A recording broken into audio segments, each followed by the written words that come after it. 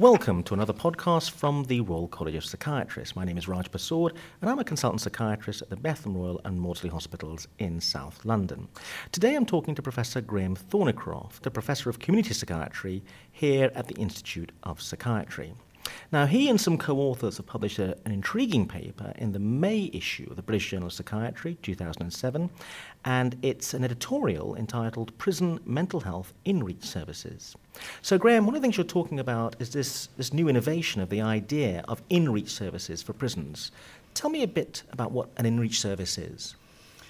Well, let's take as the starting point, Raj, the idea that many of us are familiar with, which is community mental health teams serving a particular sector or area in the community. And we know that in England now we'll have two types of teams. General teams looking after all comers, maybe for a catchment area of 50, 60, 80,000 people, often with about 400 or 600 people on the books.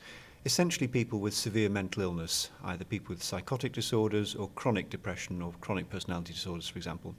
So they're already based in the community, they're serving their own community, so that's, if you like, the same location.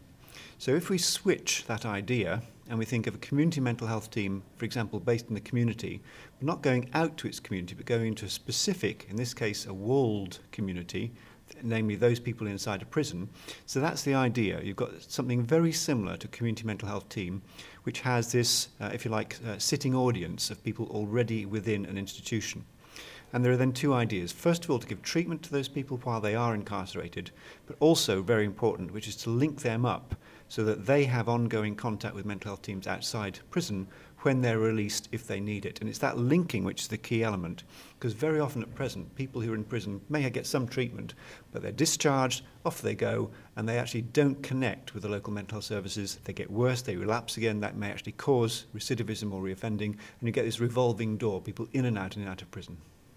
Now, this is a very hot topic at the moment, the mental health of people in prison. So I'm going to ask you a bit about what was happening before and what was not satisfactory about it. But first of all, let's start with, you come up with a very startling figure that you mentioned at the beginning of the paper. You say as many as 9 out of every 10 prisoners in the UK display evidence of one or more mental disorders. That's a staggering statistic.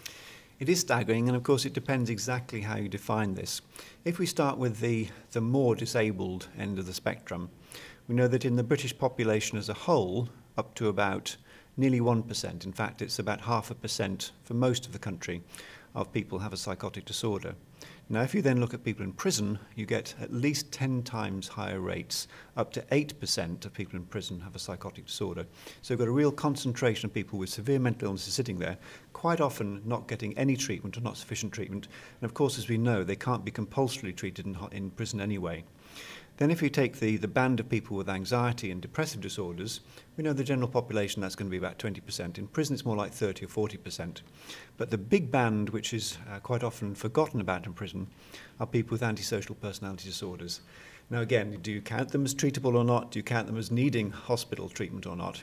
But by the nature of their offending, quite often severe and violent offending, then those people are diagnosable as having antisocial personality disorders as well. And of course, quite often people have 1 or 2 or 3 or 4 diagnoses at one time. They may have a psychotic disorder and be depressed and be suicidal and have a substance misuse disorder and have an antisocial personality disorder, all in one particular person. But if the figure really is as high as that, 9 out of every 10 prisoners, I would have expected then, as part of each prison, there to be a very large mental health unit. But I'm not aware that such a thing exists. Well, what you find in prisons are these things called healthcare wings, which are like wards within the prison to treat people with health problems. And sometimes they have a specialist section for mental health problems. Basically, it's a general physical and mental health care unit. And they might cater for 10 or 20 people out of 1,000 people in prison, for example. So they're only taking the really most clearly unwell people for treatment. And the rest may get a bit of treatment, but not much. I would have thought as well, though, this is not a particularly popular area for mental health workers to get involved in, to have to go into prisons and treat people in prison. Well, let's look at the history first. Until last year, until 2006, oddly enough, the NHS didn't have responsibility for people in prison. We had something called the Prison Medical Service, and over years and years, people felt that the quality of care that they provided really wasn't up to scratch. And fortunately now that's been disbanded, and fortunately now we have the NHS fully responsible for all the healthcare, physical and mental health care of people in prisons. Now, that means we can start to create a whole new scenery. We can have these inreach teams, we can have links, we can have court diversion systems. We can actually start to connect the mental health needs of offenders with the wider set of services outside. And some of these new teams, oddly enough, may be quite attractive. So if you're a community psychiatric nurse, you might work in a general team, for example in Croydon where we work, you might have a caseload of 30 or 40, or you might see an advertisement saying new forensic inreach team, caseload of 6 or 8 or 10, very intensive, lots of new funding for the new team. You might think this is a pretty attractive proposition. So I think we're actually seeing a focus upon these specialist teams now, which may be really very attractive for staff to move into, even though some of the clients to deal with are pretty challenging. So you're saying in your editorial that this landscape is kind of virgin territory, and we have a possibility to shape it. Is there a danger that we might make some mistakes, though, that we might repeat mistakes that have been made in the NHS? Well, as we suggest in our paper, there are a number of dangers about how this basically very sound idea might start to drift or even go off the tracks. One of them is an idea that's sometimes in military terms called mission drift, as you start wanting to do A, then somebody says let's do A and B, and somebody else says let's do A and B and C, and eventually do none of them properly. What this means in this case is the original idea is let's identify and treat people in prison who've got severe mental illnesses, for example, people with psychotic disorders. And that, in fact, is the original intention of the inreach teams. But very quickly, within a couple of years, policy said, well, there are lots of people with other types of mental illnesses, for example, substance misuse, for example, depression, who aren't being picked up, not being treated very well. Let's ask the inreach teams to do them as well, because they're already there, they're experienced, they're trained professionals. And the problem with that is you start increasing the caseload, you're discharging people early, and maybe you're not giving the right treatment to people with severe mental illness at all, so you're sort of diluting the effect. And I think there is a risk that the inreach teams will now suffer from that type of dilution. There are a group of people out in the community, many of them could be described as tabloid and newspaper editors, who would say that prisoners don't deserve good health care. What are the benefits to the community in general of providing good psychiatric care? Well, let's take that argument head on. I completely disagree with that. Some people might say those with self-inflicted injuries wouldn't deserve having treatment. So, for example, newspaper editors who may be drinking too much through their own volition may not deserve any treatment in due course when they have addiction disorders themselves. So I don't take that case. I think if people have health-related problems, they deserve the full treatment and support that's provided within the NHS, wherever they are, in this case, whether they're in prison or out of prison. I thought there was also some research across many different countries which showed that as hospital inpatient psychiatric populations declined, prison populations seemed to go up almost in correspondence. So that almost it might be the same group of people, that some of them might end up, depending on the service that was available, in a psychiatric inpatient unit or in a prison. Is that the case, do you think? Or is it the prison is making these people seriously mentally ill? Because let's go back to that 9 in 10 figure about how come it's such a high figure. Well, there's no evidence that for the majority of people in prison with a mental illness that they've had, if you like, fresh onsets of mental illness, often because of being in prison. Now, clearly, there may be circumstances in prison which may be particularly distressing. You may see some people starting, for example, particularly depressive or anxiety-related episodes, and it's clear that sometimes the circumstances in prison do encourage despondency, despair, or acts of self-harm, and occasionally suicide. But the vast majority of people already have a pre-existing current mental illness or history of mental illness before going into prison. So I don't think it causes mental illness as such usually. Now, in relation to the other point you made, Raj, about sometimes in the jargon this is called trans-institutionalisation, meaning people who used to be in the large, say, psychiatric hospitals, or would have been today if they existed, are now put up in other institutions, so prisons, for example. And there's a little bit of evidence for that, but not very much, in fact, because the large majority of people with all types of mental disorder are not in institutions, at least in Western European countries at all. They're actually out in the community. So I think a much more important question is, those people who are needing healthcare, wherever they are, they may be in hospital, they may be in psychiatric prison, so they may be in prison, they may be in other forms of institution, let's say detention centres for asylum seekers. Are they being assessed? Are we picking up mental illnesses? And are they getting the right treatment at the right time? Now, from your editorial, you seem quite enthusiastic about the potential offered by these inreach services. Some people might be a bit surprised by that. They might say, well, you know, prisons are very grim places.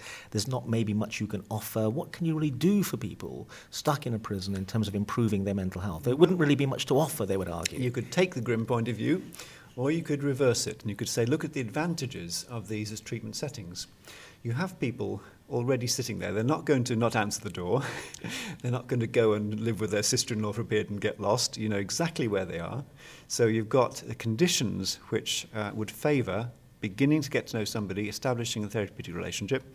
You've also got, to some extent, conditions that make it more difficult for prisoners to get hold of substances. So if you're actually trying to deal with drug or alcohol misuse or dependency, then you've got already favourable circumstances to begin a period of treatment. So I think in some ways it's not ideal, but it's actually in some ways quite a favourable starting point to establish a therapeutic relationship and to establish an episode of care.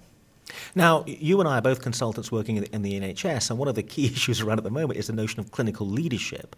Who would lead these teams, and why, if it was going to be a consultant psychiatrist, why would they want to take this on? Well, the situation in most community mental health teams, and in fact inreach teams, are a type, or a new type, or hybrid type of community mental health team, is that the team leader usually isn't a doctor at all. It would often be a nurse, maybe a social worker, occasionally an occupational therapist, but be somebody who's got a background of what we now call care coordination or key working, who then takes on an administrative leadership role. Now, in some countries, of course, people say that's ridiculous. Of course, you have to have a doctor as the team leader, and that is the tradition in many countries, in many parts of Europe, for example. But it depends upon what types of leadership is necessary to get the job done. In fact, if it's a question of sorting out next week's rota and who's going to come in the mornings or evenings, I mean, do you want to do that? No. No, well, I wouldn't want to do that. If it's a question of taking leadership for the training of the junior psychiatrist, then I presume you'd want that responsibility, I would as well. So I think it's not a question of a single type of block model of leadership, but actually a more nuanced understanding about different types of leadership and how they mesh together into an effective team.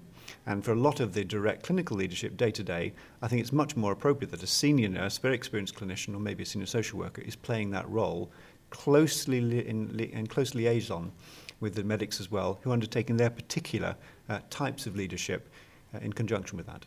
So where are we at this moment in time in terms of inreach teams? Are they going to be rolling out across the country? They're already in the process of rolling out. Now, we have to be a little bit cautious here about teams. Now, sometimes we've had, historically, a CPN, a community psychiatric nurse or two, from the local area who's popped in and kept an eye on the prison. And what's happened in practice is that these have now been formalised as an inreach team. Perhaps they've been given a different letterheading, but nothing much has changed. So we can't say that this is a revolutionary change in all parts of England. But in many areas now we do see that there are teams, often with 3, 4, 5 staff, often including doctors and social workers and nurses, and they're beginning to form a new layer of care. And it's, as I mentioned earlier, it's not just to treat people in prison. The key thing is actually to get them linked up with the teams outside in the community. It's that bridging role, which is very, very important for their new function. So let's take your enthusiasm and run with it. What do you think we'll see in the future if this thing works? Because I notice a lot in my ward rounds, and I've just come from a ward round, we often see many people who've come out of prison labouring under really quite severe mental health difficulties, and there seems to be a link between the two. Will my life change? Will I very, very much less likely to see people come out of prison not having received much treatment at all and so on? Well, I don't know about your life, but let me sketch what I think will probably happen in the next, maybe 5 years in England. The current pattern for listeners from other countries is that we have these general mental health teams covering all of England. And in addition to that, we have 3 types of specialist mental health team, again, across most areas now throughout the country. We have early intervention teams for young people with psychosis. We have home treatment teams to treat people at home in a crisis for up to a month or so. And we have assertive outreach teams, very similar to the American model of assertive community treatment, for longer-term people with psychosis who are difficult to engage. Now, at the moment, the specialist teams don't really touch people in prison. Now, they may pick them up on release from prison, but as long as they're, let's say, long-term prisoners, then the specialist teams don't get involved. So I think there is an active question for us to think about, which is, do those teams then spread their responsibility to include people physically within the catchment area, but within particular walls, for example, within prisons? Or do we want to have some other specialist function, for example, a specialist early intervention team for young people who happen to be in prison, who have a psychosis, who shouldn't necessarily be penalised by having worse treatment because they are incarcerated compared with their equivalent people, same age, same condition, who happen to be out in the community at the same time. So I think that's what the future holds for us, those questions. And what about the forensic psychiatric profession? What do they think about this? Well, I would say that there's a broad church of views, I think, on this matter. As you know, the forensic specialty in itself is a very broad range, and there would be some people who think that early intervention, meeting people in the community, going to bail hostels, going to court diversion, makes a lot more sense than treating people already well into years of a psychiatric history. On the other hand, are people who love going to court and who would, what they most interest them is defending a client against a homicide charge, for example. So I think that there are mixed views according to the particular interests of forensic colleagues. Professor Graham Thornicoft, thank you very much indeed. Thanks, Raj.